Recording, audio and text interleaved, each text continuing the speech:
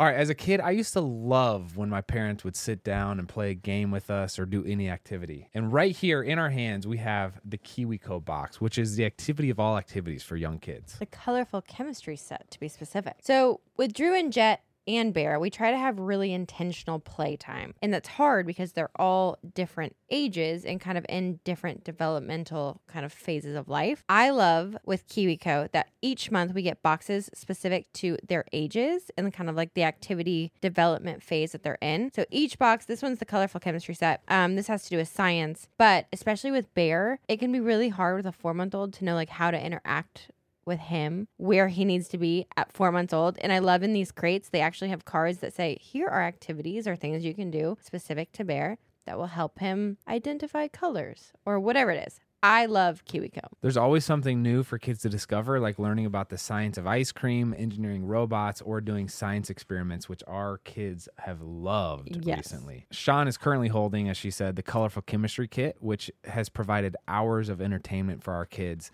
They look forward to their new crate every month, and this one kept him really engaged.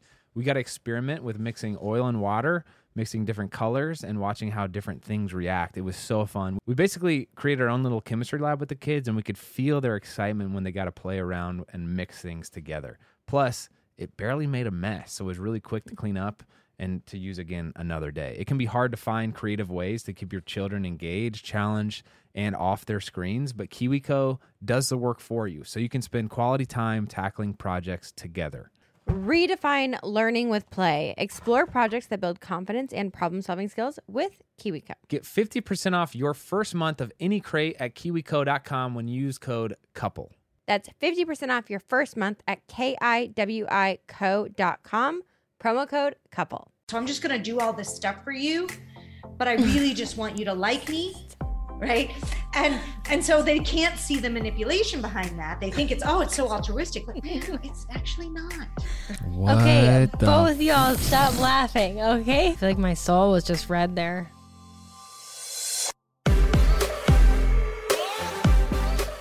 What's up, everybody? Welcome back to Couple Things with Sean and Andrew, a podcast all about couples and the things they go through. Today, we have a special one. We have Susan Drum, who might be the most qualified person we have ever had on the show. Her resume, I started reading it and I was like, why is she even doing this interview? She's a Harvard lawyer. Yeah.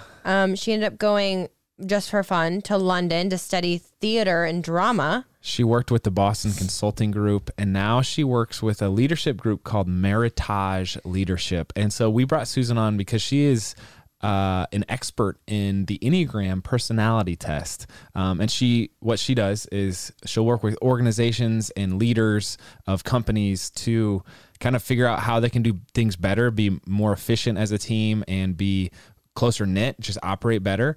But we thought it would be interesting for her to come on, evaluate what our Enneagrams are, what the ramifications are of that, and then kind of discuss and give vocabulary around how Sean and I could do things better and where we might get hung up. So the Enneagram, I'm not going to lie, was something that I have a healthy degree of skepticism around. Yes, you do.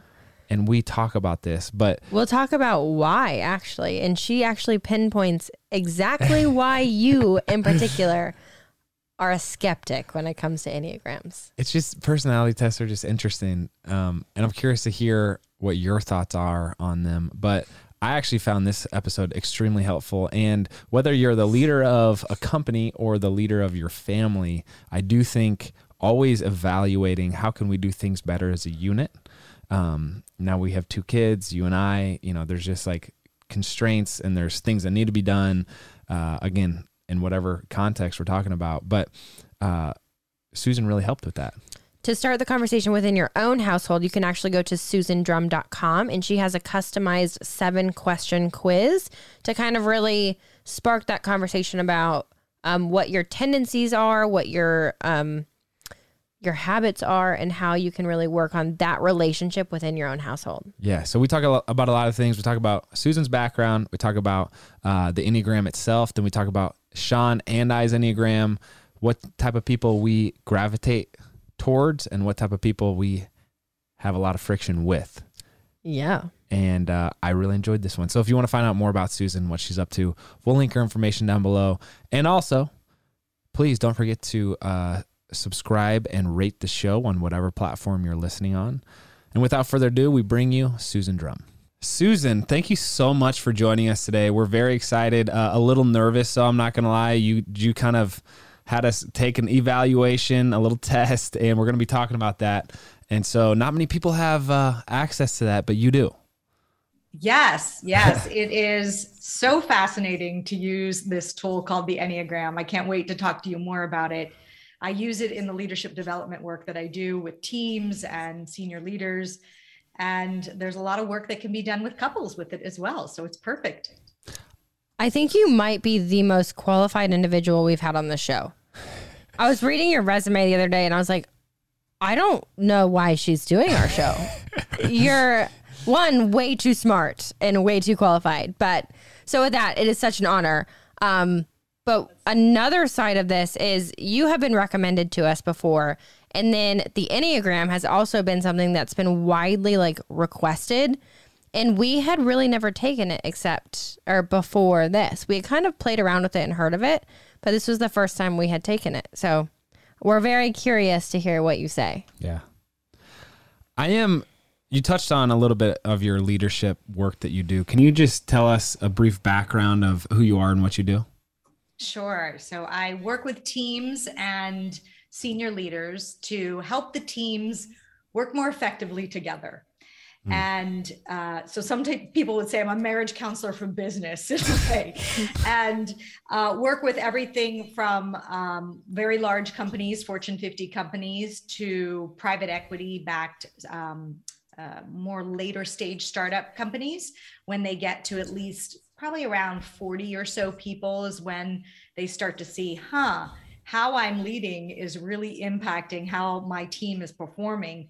And perhaps I never really focused on that as much as I need to now, because your success is really going to be based at that level, how well you lead, inspire, retain talent, hire the right talent, all of those things. So that's what I go in and help companies do. And I have a consulting firm called Meritage Leadership, and we've got about 15 coaches and an extended team to do that type of work.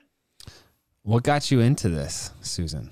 Oh my God, I have a very weird eclectic background. So I have been doing this work, this type of consulting for almost 20 years. But prior to that, I went to law school and decided not to practice law.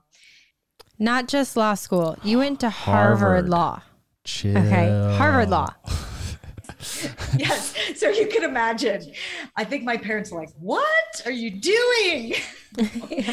But I could tell when I worked during my summers, you intern at different law firms. And I thought, wow, this is just not for me. I have all this loan debt that I'm coming out with. I don't know what I'm going to do. And that's when I started getting interested in consulting. And I was taking classes at Harvard Business School at the same time and transferring them over for credits. And I was like, I should have gone that route. So that's how I went to work for BCG. So I've always had a lot of consulting in my background. So BCG is Boston Consulting Group that does more strategy consulting. And my career took some other twists and turns, which I won't get into, except for one thing. About 5 years after law school, I took a hiatus and I went to drama school. So acting. Okay. And I did that in London. It was called the London Academy of Music and Dramatic Art. And it was in that process, I thought, my God, there's so much I could go back with and teach leaders what actors know about being authentic and how to connect and how to deal with that, inner critic inside your head. As an actor, you really need to understand that and deal with it. Otherwise, you're going to be concerned about what the guy in the front row is thinking about you, right? If you can't learn that level of focus. And so that's when I got into leadership development. So I found what I learned in the acting space, I could really translate into leadership development, and started working for a boutique firm and then went out on my own shortly thereafter. So truly eclectic and all over the place. Harvard Law to London drama. Where did the Enneagram fall in your a journey with your career, but now with your consulting business? Yeah. So about 10 years ago, I got very interested in this tool because it actually has a deeply spiritual side to it, which we don't really talk about in the business side, but it does. And I was interested in looking at that aspect. I'd worked with many assessments. There are lots of different assessments that it gets compared to, but it's very different. And I'll tell you how it's different. But it is a there's things called Myers-Briggs or DISC, even StrengthsFinder, which I wouldn't necessarily call an assessment of the same type. But it's very different in that it's looking at core motivators. So what drives you? Behaviors can look very different with a person of the same Enneagram type. And so all these other assessments are looking at behaviors, or what I call almost like, if you think of an iceberg but above the water, things that you can see. Underneath it is like, what's really driving those behaviors?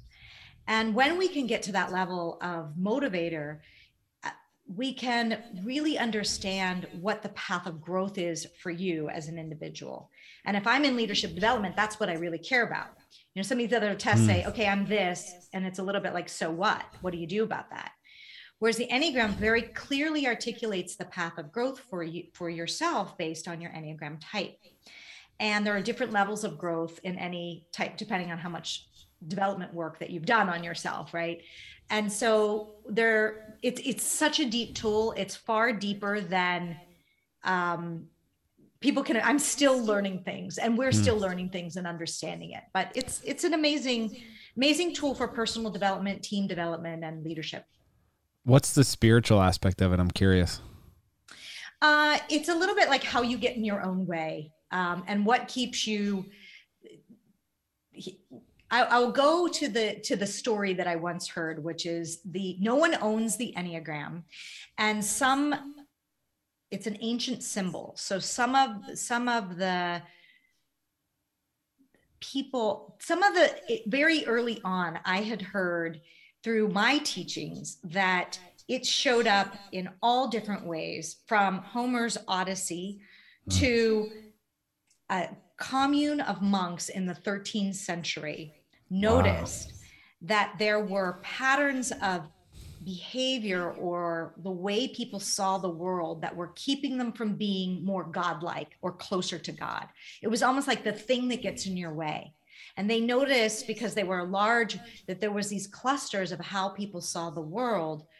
And so that's sort of the spiritual side is what keeps you from not being whole or closer to God, or what's getting in your way, or having you feel disconnected and rooted in personality structure. It does seem like the Enneagram resonates with certain religious groups, Christianity in particular, where it's like, you know, it's a big topic of discussion. But is that how you view these kind of personality tests or indicators, as hints to the patterns of behavior? It's not like, you know, some people get caught up on like, oh, it says I'm a 7 and I don't want to get boxed in with a certain personality type. Or what's your response to someone who feels that way? Well, that's exactly what a 7 would do. Like, 7s want freedom and flexibility and options. So yeah, I joke that, because I'm also a 7, that a 7 is the most resistant to being typed.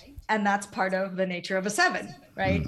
And how you react to your report is exactly usually in line with what your type is, right? That's funny. And then there's also type 9, which is the hardest to type because they morph into everyone else. And so it's hard to figure out. That's the peacemaker. But so your question was, does it, I view it as it's an exploration for you. So the report may say that, but the work you need to do is saying, take what resonates with you and leave the rest, and use it like anything as a tool for your growth. Yeah.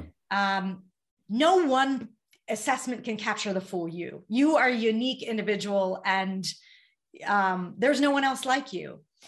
And yet these types of tools can be really helpful in looking at or uncovering a blind spot. And that's what it does. The The analogy I like to use is we think as human beings that we're chameleons and can see 360 degrees, right? But the reality is we can't. We have a central vision and a peripheral vision. And where I put my focus of attention, i.e. what I'm motivated by, that's what I see. But there's something behind my head I can't see. And that's my blind spot. But in the model of the Enneagram, someone else is looking that direction.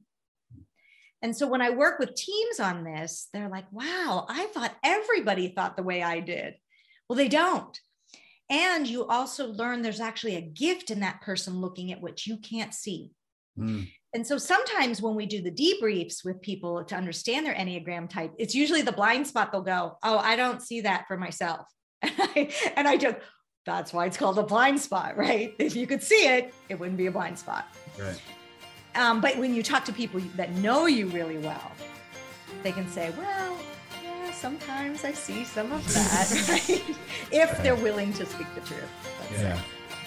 This show is sponsored by BetterHelp. Sean and I have been open about our journey with marriage counseling, and it's been really helpful for us. We all carry around different stressors, both big and small, and it's important to sort those out so they don't affect your relationships. I agree. And therapy is such a safe space to get things off your chest and figure out how to work through whatever is weighing you down. We've been meeting with a therapist individually and as a couple, and it's been a great way to sort through any stressors in the week and have better communication about how we're feeling, which is hard to do when you're busy with kids. BetterHelp is an incredible option if you're thinking of giving therapy a try. It's all online, so it's convenient and flexible with your schedule. It's also nice that you can switch therapists at any time for no additional charge, so you make sure it's a good fit for you. We would highly recommend trying it out. So get it off your chest with BetterHelp. Visit BetterHelp.com/EastFam today to get 10% off your first month. That's BetterHelp, HELP.com/EastFam. Everyone knows that finding the perfect t-shirt with the quality and the fit is near impossible. I told you guys that I found Skims while I was pregnant, and now postpartum, I found the best nursing bra known to mankind from Skims. Well, they've outdone themselves again because they now have the perfect t-shirt, especially postpartum with a changing body. I can guarantee you won't find a t-shirt like it. I love also that Skims has a fit for everyone, from the long t-shirts to the cropped. They truly have sizes and qualities and styles for every single thing you could want. So the cotton jersey t-shirt is the one that I'm talking about. It is an absolute staple. I feel like I'm reaching for it literally every day, especially nursing with Bear. It's breathable and soft, and it somehow gets even softer and still holds its shape after every wash. If I could only recommend 2 of the Skims t-shirts, I would say the cotton jersey t-shirt, which I have in mineral, or the boyfriend t-shirt, literally in any color, are probably my 2 favorite t-shirts that they make. Shop the Skims t-shirt shop at skims.com. Now available in sizes extra, extra small to 4X. After you place your order, select podcast in the drop-down menu, select couple things to let them know we sent you. Have a good one. Today's episode is brought to you by Athletic Greens. Which we use literally every single day. Every day. I'm actually curious if I could have Drew start taking it because it's that good. I'm just obsessed. If you don't know about Athletic Greens, it has 75 vitamins, minerals, and whole food sourced superfoods, probiotics, and adaptogens to help start your day right. Athletic Greens helps with your gut health, your brain health, your physical health, all the health Athletic Greens helps with. Your energy, your focus, your mind, your skin, your hair, your digestion, all of it. It is all covered. If you have a nutritional gap in your diet, this will fill it. This is a great place to start if you're looking to take one supplement that can do a lot of benefit in a lot of different areas of your health. We love Athletic Greens. They helped us out with the tour. We've worked with them for years. We've used them for even longer than that. Yeah. And we actually have a discount for you. If you haven't tried it out, please do so. Right now, it's time to reclaim your health and arm your immune system with convenient daily nutrition, especially heading into the flu and cold season. It's just 1 scoop in a cup of water every single day. That's it. No need for a million different pills and supplements to look out for your health. To make it easy, Athletic Greens is going to give you a free 1-year supply of immune-supporting vitamin D and 5 free travel packs with your first purchase. All you have to do is visit athleticgreens.com/EastFam. Again, that is athleticgreens.com/EastFam to take ownership over your health and pick up the ultimate daily nutritional insurance. Side note, I was just reading that vitamin D is one of the most lacking vitamins in today's society. So they're giving you a whole free year supply of it. We'll also link it down below. Let's get back to it. So bridging this a little bit to your leadership coaching, in learning someone's kind of like guidance in their Enneagram, you're able to coach them better to help with their relationships within their business and their leadership skills and kind of forming those bonds and being able to create stronger connections. Yeah, exactly. So one thing it does is build empathy in the team, because you learn why someone's motivated by something else, and you have a better understanding for why they do the things that they do. And it doesn't become a mystery. It's not like, why is that person acting like this? This is crazy. I wouldn't do that. Well, you understand that better. But first and foremost, you understand yourself better. So you start to learn where your path of growth is. And your path of growth is actually linked to other Enneagram types. So you start to learn the connection between types. And something we can talk about later, which is, they call them wing styles or arrow lines. And those are not only does it point to the direction of growth for you, but it tells you who can be the most influential in your growth. And in some cases, it's probably the person that triggers you. But you have something to learn from that person. Talking about my wife. We're probably each other's triggers here. I don't know. We're expecting you to tell us we are not compatible people, that we're just each other's, arch nemesis. One thing we've you're not so bad. You're not so bad. Okay, good. She's kidding. I think you love me, but I absolutely love you. Yeah, I get you. One thing we've enjoyed doing with this show is taking, Sean and I are both pretty interested in the entrepreneurial business space, but taking these concepts like your leadership coaching with organizations and applying them to kind of what we spend all day, every day doing, which is being in the family context, parenting, in marriage. So can you talk about what are the similarities in the family situation and the organizational level versus maybe some of the differences that you'd see? Yeah, I think certainly as a partnership, you're a partnership, and learning how can you support each other in your growth, understanding each other in a deeper way, having more empathy for why you do the things that you do.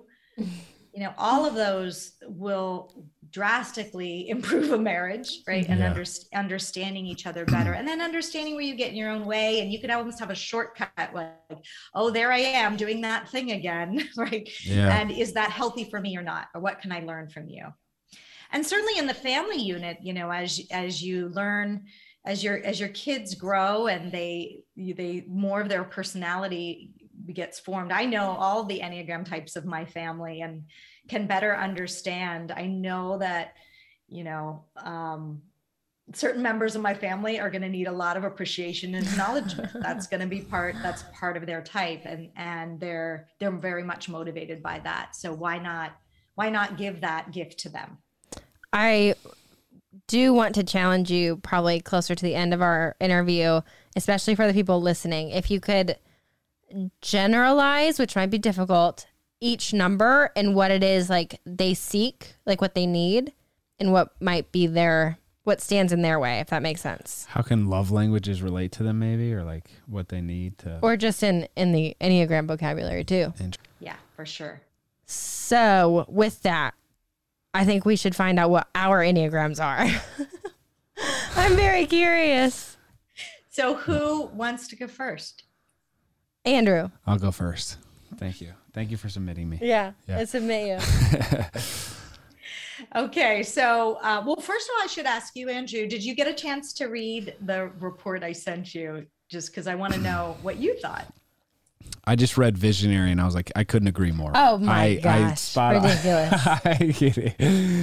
I did. It was interesting. I also, it mentions where I'm stressed, I think. And from the looks of it, I'm not that stressed. I'm a pretty chill kind of guy, it looks like. But I know nothing also. I'm coming from a super amateur. He's a pretty stressed individual. Susan's like, yeah, you're you're wrong. But well, that part is really a little bit self-reported. Like if you say you're stressed, it'll come back as in stressed. But by its very nature, type 7. So let me describe what type 7 is. Oh, so you are a 7. I am.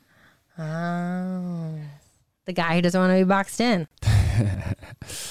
It's called the enthusiastic visionary, and they tend to be optimists. They tend to look at what could go right and are looking for multiple options. They're great brainstorming partners because they'll come up with like 5 different ways to do something.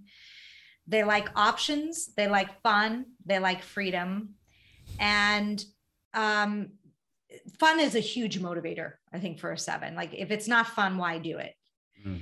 And, I think that's why I work for myself, because I don't, that to me, the freedom of being an entrepreneur is really powerful for me and motivating as a 7 as well. Mm. The blind spot for a 7 is, well, there's a number of things. Some 7s can be procrastinators, although that's not always the case. We can also have 7s who there's the real vice, because each type has a virtue and a vice. The real vice is called gluttony. And the gluttony doesn't have to be in food or alcohol or whatever you might initially think. It could also just be in this wanting like too much of a good thing all the time, meaning we not only have to go to one country, we have to go to 10 countries. Or how it shows up for me, and this is what I'm going to ask you how it shows up for you, Andrew, is give me the next personal development seminar or retreat to go to, and I'm on it, right? And it's, for me, the gluttony is of the quest of this, where I'm constantly seeking, where I can overextend myself to the point where it feels like it's so easy to say yes to initially, but then my schedule is crazy and I'm like, oh my God, I've signed up for too many things. Mm. Or I'll see something as, that'll be easy to do, let's just do that, and underestimate what's required to finish a task, because I can already see it as done. So with a little bit of that description, I'd love to hear what shows up for you in the gluttony space. Yeah, gluttony is an interesting term. I don't often feel overextended. I don't think that was something that I meshed with, but I for sure, and Sean knows this, she sees it every day, where it's like, oh, hey, I have a vision for all of these 40 different videos I want to film. And we start off by like me thinking, oh, if we just film one, I'm fine. Like that'll be all I need. But then we film one and I'm like, oh, but babe, let's do this one too. Am I right on with this? And then the 10 different country thing is hilarious, because we took a backpacking trip through Europe, and Sean probably would have just chilled in Italy the whole time, but I wanted to go to, I think it was legit. Was it? We did 13 countries. 13 countries in like 2 weeks. Yes. Because I was like, oh, I don't know when the next time we're going to be over here. It's like opportunistic of like, why not now? Like, we got to get it done. Like, don't wait. This is our one shot at it maybe. So let's just do it. But yeah, I would say that's very accurate about me. It sounds right. And I would even challenge you to say, you do sometimes feel overextended. He's definitely a yes man. He wants to make every opportunity work and doesn't see the sacrifice or commitment that it actually takes to fulfill it all. Well, okay. I don't want to talk about myself the whole time, but I do think I'm fortunate in the sense that I see like the optimistic side of everything. I see like purpose in whatever it is, where it's like, oh my gosh, that's really good because of XYZ. Yeah. You know what I'm saying? So that's why maybe I don't, if we got invited to 15 different functions in one day, he'd be like, we'll make it work. And I'm like, no. And the reason she sees that, Sean sees that in you, Andrew, but you might not see the overextension is a potential challenge area is not seeing what's going wrong. Because 7, the worldview you want to project is, I'm okay. It's all good. I'm okay. You're okay. We're doing great. And there's an unwillingness to look at the deeper pain or the or let's say not unwillingness, let's say like a little bit softer, like there's an inclination not to go there and to pretend everything is better than it really is.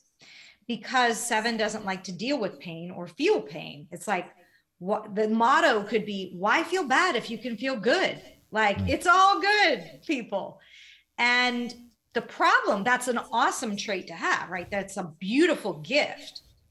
The challenge can come when, if you overlook the potential pain points, they actually can come back to bite you in the butt later, and it can feel blindsided when the 7 has sort of put some blinders on and not seen it. Why are you laughing? This sounds so right. Because I even know there's been times like within our marriage where I'll bring something up and it'll be like small and small and small until it gets to a point where I'm like, no, this is an issue that we have to work on. And he's like, where did this come from? This is like nothing. Like it just sounds right. Good. This is good. This is really helpful. It's honestly, it reminds me of like marriage counseling where you go in and like maybe they're not spot on, but it doesn't, like the main point is not to get it 100% correct as much as it is like, hey, well, it sparked interesting conversations. And then also it gives you the vocabulary or like the grid to actually understand like, oh, maybe I am being a little bit more like this quality than this quality, and Sean needs that quality. And so anyway. Are you just not wanting to be boxed in, babe? Don't box me in. Get me out of here, man. Yeah. But, yeah.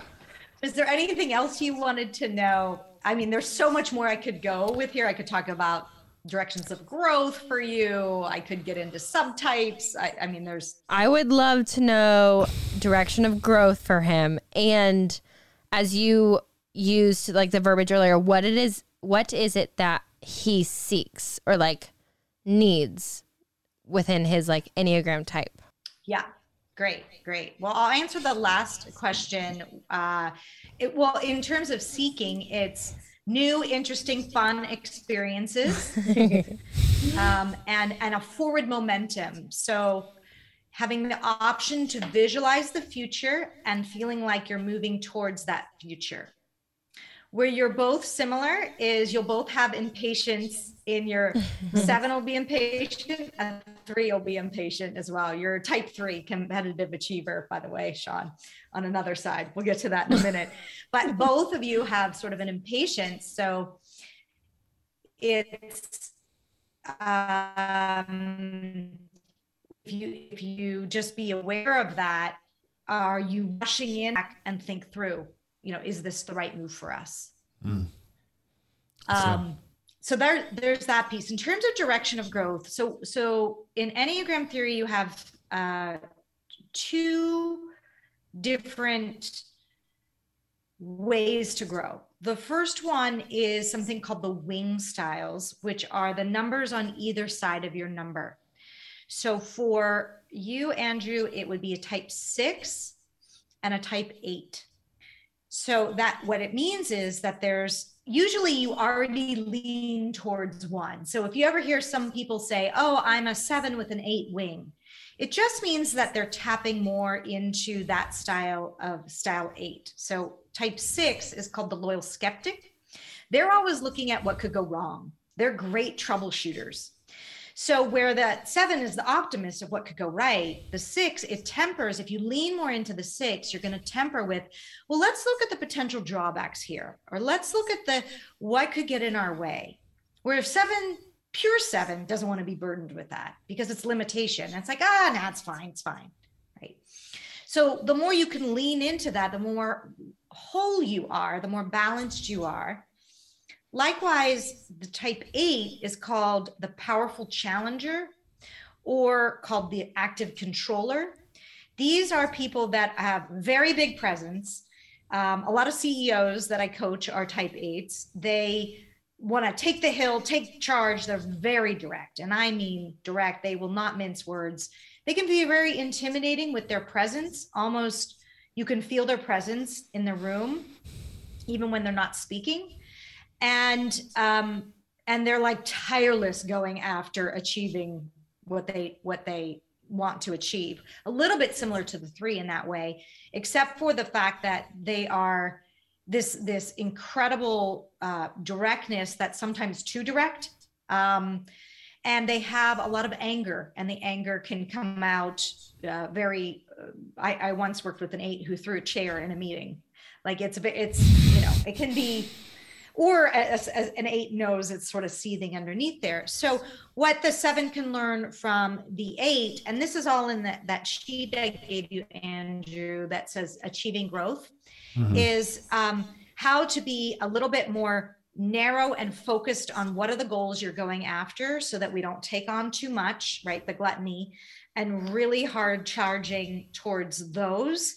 And then learning to be more in touch with even anger, because the 7 usually was like, I don't want to be angry. That's to get in touch with the anger, because anger helps you set boundaries. And when you can get in touch with the anger, you'll be more likely to have more discernment about what you take on. So there's lessons on either side of this. It makes sense so far? Yeah. Question about the wings. Is it true that you can't be like a 7 wing 2? It's got to be on the like one or the other side. It's one of the, there's no, gotcha. It's one, that's the first piece. Now we'll talk about the airlines, and the 8 being kind of the super tough, doesn't mince words. Think of, I don't know, the general. I will let Sean answer. Which wing do you think I resonate with first?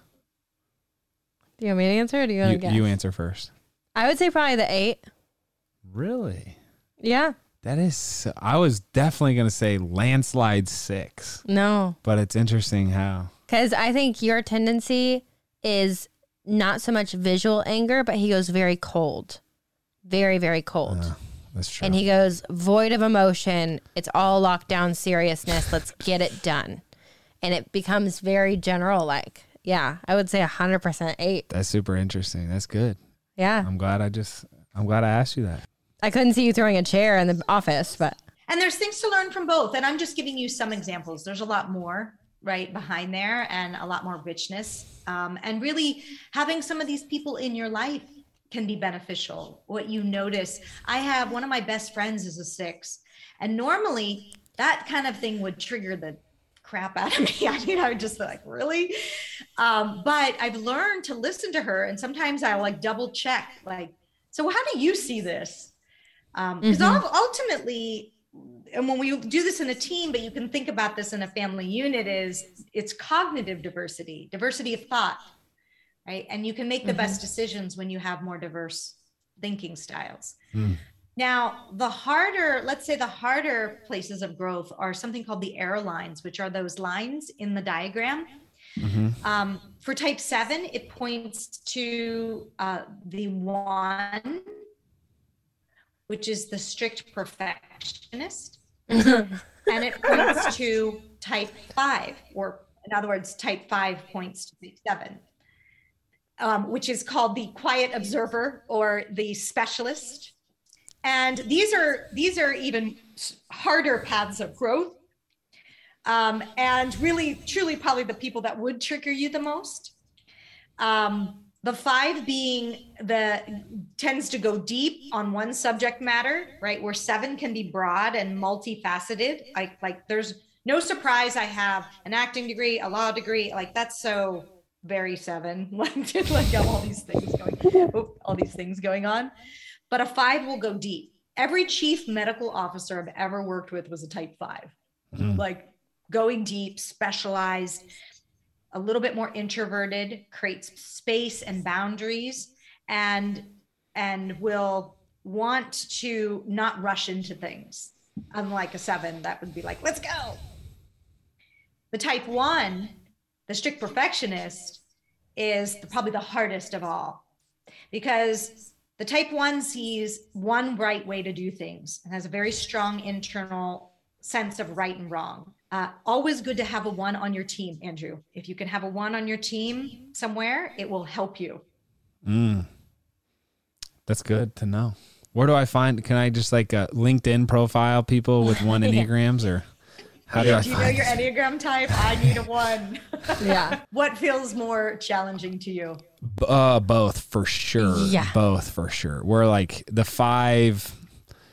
I'm like, I feel like my tendency would be to think that they're not doing anything. Like you do one thing, but I feel like you're not doing anything. Right. And then the 1, I'm like, you're killing my vibe here. You're making us way too slow. And I value, like in business and family, like flexibility, agility, quick learning. Like, no, we're not going to do it perfect, but we're doing it. And perfectionists, which Sean has a little bit of. It's like, hey, we're never, like, if you always have this approach of we can't do it till it's perfect, it's never going to get done. So yeah, both for sure. But enough about me. Let's talk about Sean. I think he has a harder time with the perfectionism side. You think so? Yeah. Yeah. Interesting. Now, so Sean, you did a different assessment than we normally do. And I just need to ask if that resonated with you or not, because, and the reason I say this is because the accuracy, it can be accurate, Yeah. absolutely. But I want to, if it wasn't, then we can try to figure out what was the right type. I felt like it was pretty accurate. In reading like the summary of it or review, I 100% resonated with the like negatives of the 3, if that makes sense. Yes. So I can't even, I have to pull up like the paragraph, but it was basically like the perfectionism side. I'm driven by the thought of failure. I'm driven by like all of that. I was like, yeah, that's me. Yeah. So. Yeah. So then for the audience, type 3 is called the competitive achiever, or sometimes called the productive performer. And there's not one name. So I'm giving you different names. And sometimes people like to choose what resonates for them, but these are some examples. And 3s are all about efficiency. Let's get it done, the quickest way to get it done. And they're very goal driven. Even if that means when Susan sends a link to the test that you're supposed to take, you just take a different one. You're just trying to get it done. I had it on my list. It was like, do Enneagram. And I was like, okay, I'm getting it done. I bought the code. I did I did everything. And I was like, check it off. And then, yeah. Does she make a list of to-dos while on vacation? Yeah, I would say. Yeah. Yeah. I'd find something to make a list about. Yeah. Yes. So 3s make lists all the time, even while on vacation. It's really motivated by being successful. So failure is a 4-letter word to a 3. Now, nobody likes to fail, but nobody hates to fail more than a 3. It's like death. Okay, to a 3. So there's even sometimes, and both 7 and 3s have this ability to reframe things so it's not necessarily a failure, right? And I'll give you an example that I once heard from another practitioner who said that her client said that he successfully completed 3 marriages. Oh my God. Yeah. So the internal drive is I must be successful and I must win. All right. That's why it's competitive, right? Like I've gotta rise above. And so the vice could be behind that. Well, I would first say the gift is this ability to figure out what you need to do to succeed and do that. So you're very adaptable and almost, if you push it too far, chameleon-like, like, who do I need to be now to be successful? Mm-hmm. Some of the best salespeople are type 3s, because they can read their audience and they know how to change and morph. Now, the dark side of that is if you do that too much, there's a question of who are you really? Who are you behind who you feel like you need to project to the world to be successful? And you may not even know that because you're so wrapped up in, well, what is success look like? And I need to be that. Damn. So I think some deeper soul searching work that's external to what the world deems as successful is really helpful for a 3. So thoughts on that so far? I mean, I can go into more detail, but. Yeah, I feel like my soul was just read there. I think that's about as accurate as I've heard before. Because I truly have like had those thoughts before going through like so many different career pivots. I'm like, who am I if I were to like stop trying to like please someone because I think it's what they want to see to a certain extent. So yeah. I'm thinking Sean gives speeches, and a big story that she tells is like her winning the silver medal and feeling better about it. And it was like a big revelation moment for her, because she was like, oh, I was supposed to win the gold, but I actually for the first time feel more satisfied with my silver because of my performance that I gave. And so anyway, I feel like that fits right in. Yeah. Are you looking for a short, educational, and entertaining podcast your kids can listen to while you cook dinner, fold laundry, or just need a few minutes to yourself? Then check out Mysteries About True Histories by Starglow Media. It's so cute. I listened to a few episodes, and when it was over, I was like, dang, that was really fun. It's made by the creators of the hit podcast Who Smarted and the Netflix show Brainchild, so these people know what they're doing. As a little background info, every episode follows Max and Molly, who have just been recruited into a secret order of problem solvers, on an adventure through time, packed with puzzles, hidden equations, history, and laughs, making learning really cool. The series explores themes like the stories behind math, critical thinking, code breaking, pattern solving, and more, so it's perfect for kids ages 6 and up. There's a new episode every Thursday, each filled with so much laughter that your kids won't even realize how much they're learning. So tune into Mysteries About True Histories with your kids.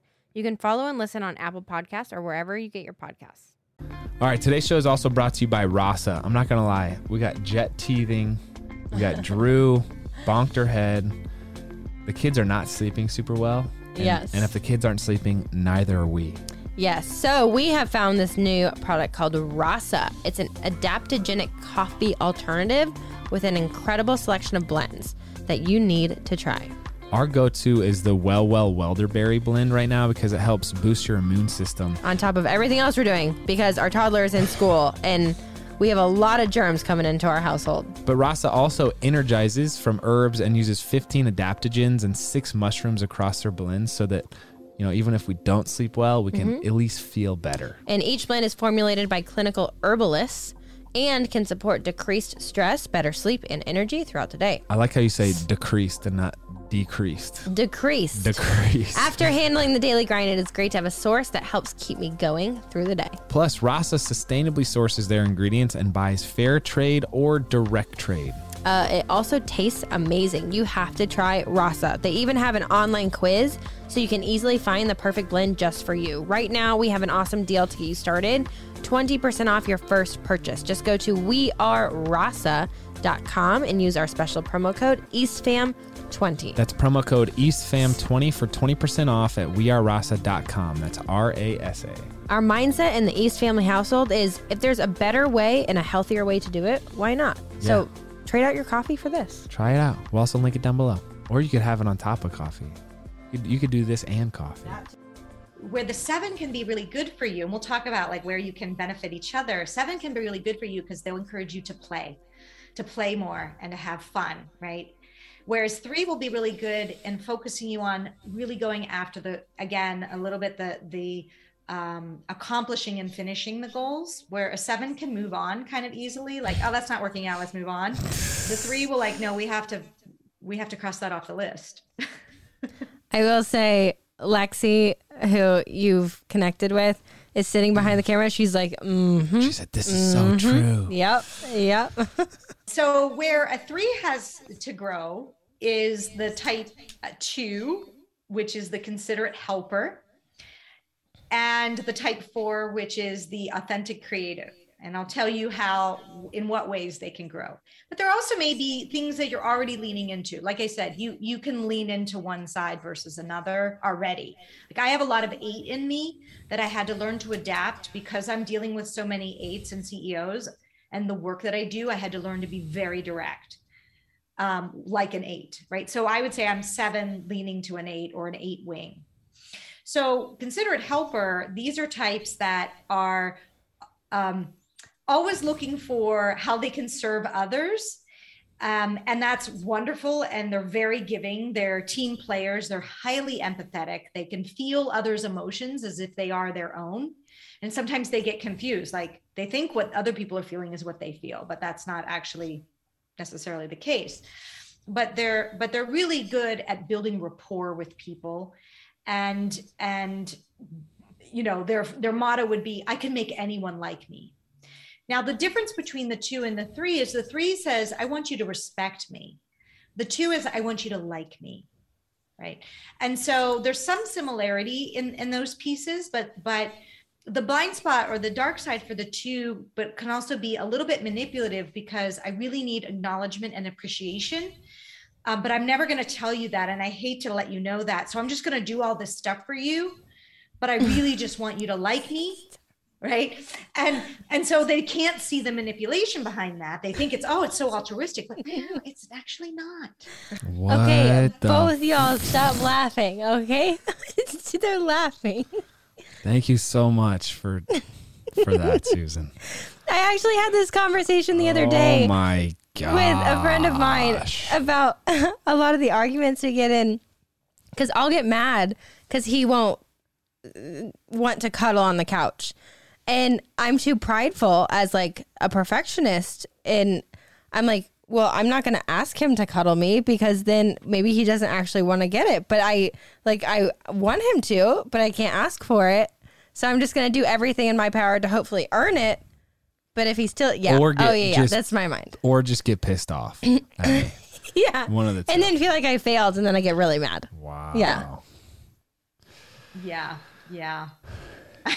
It sounds about right. Literally like seeing it play out in real life. Oh, yeah. But notice you even said, I have to earn it. That is such a type 3 mentality. I don't deserve it unless I've earned it. And that's what's driving me, right? To cross off this list. Dang. Yeah. Yeah. The type 4, just so you know, that's the authentic creative. And these are people who are very tied into the deeper mission of things. So great places sometimes to understand versus just winning like truly what matters. But they're also artistic. And so some 3s, this is a good place for them to work because, you know, if you can work on both left and right sides of the brain, the creative and it's great, but creativity is not efficient. And for a lot of 3s, that's very hard to like get into a creative endeavor, but it can really help your brain development to do so. So I don't know. Do you do anything creative? I like to, yes. I just don't, I try to find time for it. I would say our work is like very creative, but Sean it has to be like a perfect, we were decorating a cornhole board with our kids the other day. I don't even know how that situation happened, but like she was drawing these perfect flowers and then our 2-year-old would like smear it like, and I just be like, oh. Yeah. So deep breath. Yeah. Yeah. But yes, I do love to be creative if I have like the perfect space for it. Yeah. That's a good sign. That's a really good sign. I mean, to me, that shows growth, right? And personal development growth for your type to be interested and willing to go down that path. That's good. Okay. What are ways that 7s and 3s vibe versus might get hung up in areas? Yes. So I pulled together like a couple of little notes on this because I figured, this will be good. So I would say the 3 goal orientation is really well matched for the 7 multi-option brain. So you guys will run hard and run fast. Mm-hmm. You might overrate the fun aspects, both of you actually, while glossing over defects. So that could be a potential thing. And here's why. The 3s can deceive themselves by working so hard not to fail and going full speed ahead that often there isn't a, like, let's do a retroactive look at what went wrong and why. Now, I'm not saying all the time. And if you do this, that just shows growth. So that's great. But I'm saying like, here's our tendencies that could happen. So that's some initial pieces. And the 7 can avoid looking at painful situations and rationalize failure by looking at the future. And so, as I mentioned before, when you're paired together, it can lead to the sort of surprising and unforeseen problems, such as like a financial crisis or a child acting out, that you both will miss because of your orientation, because both of your orientation, Sean, to like achieve and laser focus, let's get the goals, let's cross off the list, and the 7's not wanting to look back, only look ahead. So has that happened at all in your marriage? Have you seen anything like that crop up so far? No crises yet, but I do think actually from a personal level, like we do run so hard and so fast where it's like sometimes like with our mother-in-law, it's like, man, we should just actually stop and tell her how thankful we are more. Yeah. Cause like we're always just doing stuff and like, you know, things like the appreciation side of making people feel appreciated, we can overlook. I would say we're guilty of for sure. I do think too, we both, having come from like the professional athletic background, I think we both kind of went really hard on like our numbers and our tendencies and learned the hard way a lot of things. So when we started in our relationship, we were very aware of a lot of our weaknesses. And so I've tried really hard, at least every once in a while, to sit down and look back retroactively on how things are going, how to prevent mishaps, I guess. So, okay. That was really fun. I really enjoyed that. And I would recommend, we'll have Susan send a link to the Enneagram test she most recommends. But I would also love I understand that the Enneagram is only one piece of what you do, Susan. So I would love for you to talk about other projects you have going on and more about what you do. Your book. Yeah, your book in particular. Yes. I'm so excited. This thing has been like almost 4 years in the making. It's like, oh my God, please let it come out this year. It will come out this year. I think that it's either late summer or early fall. But the book is called The Leader's Playlist. And the subtitle is How to Unleash the Power of Music and Neuroscience to Transform Your Leadership and Your Life. Now, I am fascinated by the power of music to shift state. And that's ultimately what we're looking at. There's two prongs to this book. On the one hand, I noticed with all the leaders I've coached over the years, how their childhood wounds showed up in the workplace. So whatever happened to them, and again, it's a little bit related to the Enneagram, whatever happened to you as a child is your orientation. And why would one leader fly off the handle on one thing, but another leader would take that in stride and run with it? And I was fascinated by this concept that it goes way back. It's not what's happening in the moment. I was always looking for a way, change is hard. It's hard to form new habits. And for myself, I needed to switch a habit. And I started relying on music that got me into the emotional state that I needed to be in. And it started working for me. And so we use this concept of playlist, both literally and figuratively. Figuratively is like you've got this background music running that you probably don't even realize. And it has you kind of in a pattern of doing the things that you do. But you can both use music to recognize that pattern once you do the coaching work, but also to switch to a new playlist and use music to anchor that. Because music allows change or these new neural pathways in the brain, how you form habits or through these neural pathways, it allows it to form and stick better than without. So I'm leveraging now music to help people make the transition from one state of being to another. The best way I could say for you guys, the example, because you're athletes, and I'm curious to know, did you use music in your performances? How did music impact you?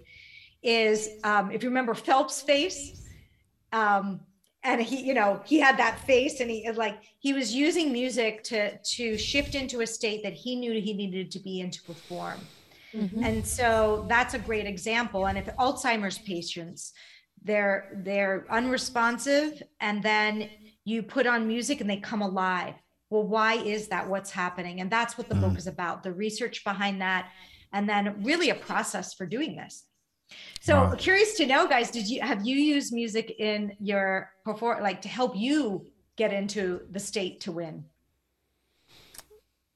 Absolutely. I mean, I would always listen to music when I was competing.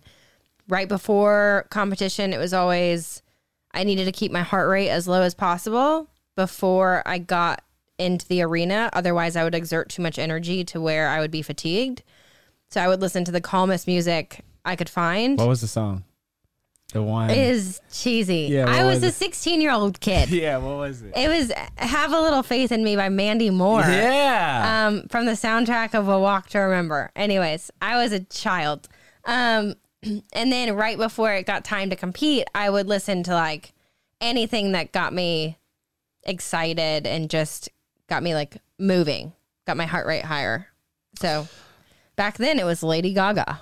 I think I was similar in the sense that I listened to music that was the opposite energy of like where I was at. So if I was super focused, I would, when necessary, listen to super hyped up music just to kind of balance myself out. But then like Sean, right before a game where I had so much adrenaline and energy, I would listen to more mellow music to kind of chill me out a little bit. But I'm pumped for this book. I can't wait. You said summer, fall? Yes, probably early fall. Okay. Most likely. Yeah. Wow. And we'll help you create I created a playlist called the Empowerment Playlist, and it really helped. So yeah, it's very excited. Well, this was fun, Susan. I'm curious, is there anything that we have overlooked in our time together that you would like to share?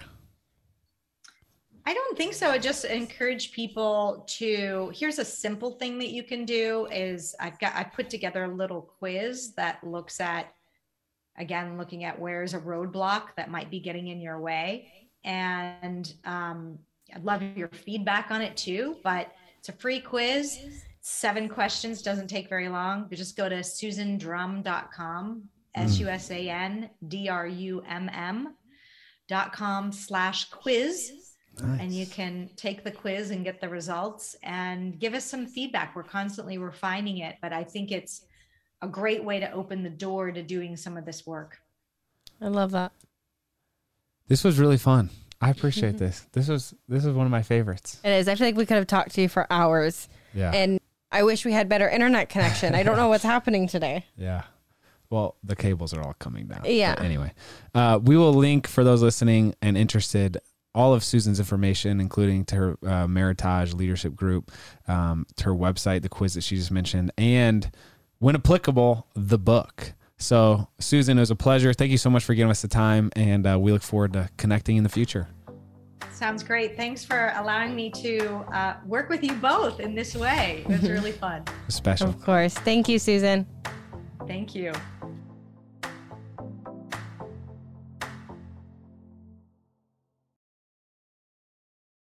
All right, real quick for all of those listening out there, we don't ask for a lot of favors, I don't think, babe, do we? No. But we're going to ask you a favor today, all right? If you're listening to Couple Things Podcast on Apple Podcasts specifically, will you please do us this short, quick favor? We want to make sure you're staying up to date with our show, and Apple's latest iOS update has paused downloads for many listeners. And some of you have expressed our latest episodes aren't being recommended to you on Apple Podcasts anymore. So here's how to make sure you're getting your episode. And again, this is for Apple Podcasts specifically. Open up that podcast app on your iPhone. Search Couple Things and tap our show's icon. And then in the top right corner, you might see a plus follow symbol. If you do, tap it to resume following the show. If you get a prompt to, quote, turn on automatic downloads, say yes. That way, you'll get all of the episodes. Thank you so much, guys. We're so glad this update was brought to our attention because we want to make sure we're reaching as many of you as we can. Love y'all, and we really appreciate you doing this.